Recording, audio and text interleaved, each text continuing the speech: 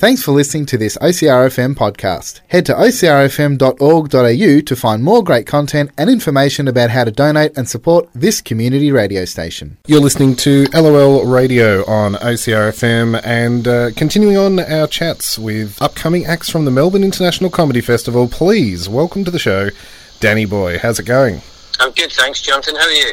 Very good. How's life treating you at the moment? Oh, pretty good. You know, I've just arrived in Melbourne, so I'm out in the sunshine, staring at the big yellow thing in the sky, which is a novelty at this time of year for someone like me. Quite a foreign object from someone from Scotland. Yeah, that's right, yeah. I've phoned the police 3 times. They told me it's perfectly normal. Now, I see you've been out and about a little bit in Melbourne, doing a couple of spots at some local comedy rooms, getting ready for the brand new show. That's it, yeah. I've been to about 2 or 3. Well, I actually flew in on Saturday morning, got in very early, and then I did 2 gigs that night. Oh, wow. Which was arguably a mistake, because I can't really remember much about them. And I found I was, particularly in the second show, I was so jet-lagged, I was starting to wonder if I'd already said the stuff I've said before, which of course I had. Yep. And that was making me more and more paranoid. And it was a tricky gig to navigate, but we got through it. Well, your show this year is called Age of Fools, and I don't know, does that sound like a foolish thing to have done, to do two gigs straight off jet lag? Yeah, I'm very much living by my own title. Yeah, the show's called Age of Fools, partly because the Dark Ages was already taken. Yep. But it's very much a show about the here and now, about the last 2.5 years of what's going on in the world, and my take on it. Which it sums it up perfectly. We are living in the Age of Fools. Well, yeah. I mean, I thought it's funny. I had like a working title for it last year of "Make Something Great Again" for better future, stronger together, united together tomorrow. But I thought that was a bit too wordy, and not enough people got the irony of the title. Yeah. So I thought I'll just summarise it into Age of Fools, and that pretty much covers everything I'm talking about.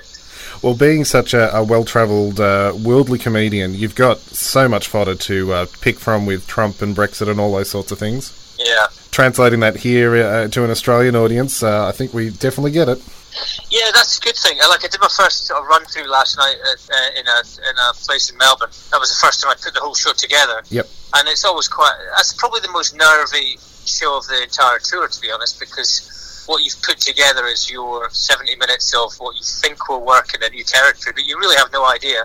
And there was a lot of references to Brexit and Trump and stuff, and they loved it. It was like it was great. I thought I'd have a lot of homework this morning, and I don't, because I realised that actually it's one of the great things about social media is it's like the atom, right? You split it one way, you get electricity. You split it another way, you get the atom bomb. It's a good and a bad thing, but the good thing now is that everyone sort of is aware of stories that are happening elsewhere, even if they're not, right into the intricacies of it. They know about Brexit. They know about the main points and things players like that in the Brexit negotiations. So it's been really good. Yeah, I've been quite pleased with it. And so that would be some of the bigger topics. Is there anything else that you're touching on in the show?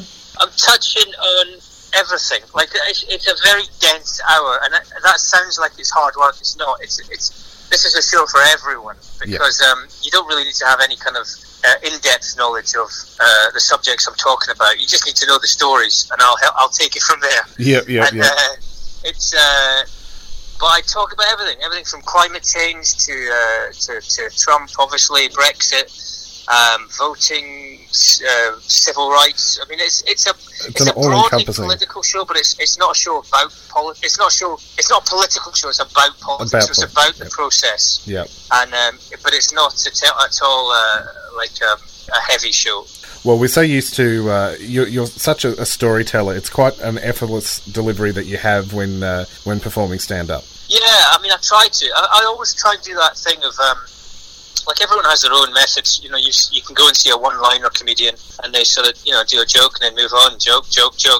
I try to build the routine around usually around sort of some sort of anecdote, which allows me to go in and out of subjects that I care about, but also come back to a thread or a story. Yep.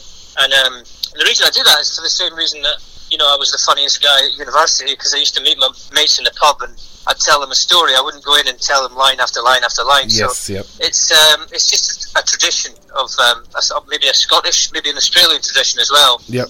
Of just enjoying telling a story and sort of deviating off it and coming back to the story. So it's a kind of conversational style. It's what I've always liked. I mean, I basically learned it from Billy Connolly. It's nothing new. I basically copied him, and it's always been the way I've enjoyed doing comedy. So that hasn't changed. Well, you're very much an adopted Aussie here. You've recorded 2 DVDs that have been released only in Australia, live at the Athenaeum and live at the Opera House. I see you've got some extra dates added. Assuming that means ticket sales are going pretty well. The Melbourne, it's the Athenaeum at the Melbourne. I think that's sold out. So we've got an extra one at the Hamer Hall. Yep. At the moment, and a couple of extra ones all over, Brisbane and Auckland and places. But yeah, it's going very well. Excellent. So the Melbourne. Just got to be funny now. That's it. Just got to do my job now. Just got to do your job.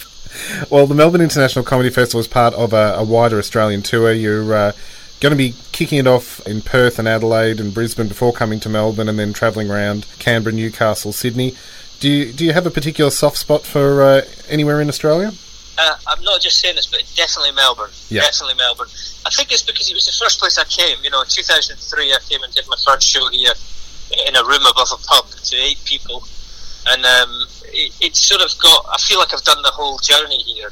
There's been no shortcuts. And I kind of fell in love with this city back then, and I still love it, and I still love coming here. And also the good thing about Melbourne is it's a very pure comedy festival, right? Yes. I mean, don't get me wrong, I'm a culture vulture, I like my arts, but sometimes it all gets a bit muddled. Like even in Edinburgh now, there's over 10,000 shows.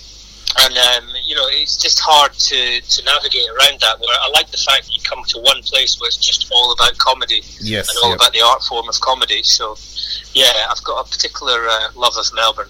Excellent. Well, we're very much looking forward to seeing you with your Age of Fools show. It's playing out from the 26th to the 31st of March and then 2nd to the 7th of April. As you said, there's an extra date there that has been added. People can get all the details at the Comedy Festival website, but thank you so much for having a chat today.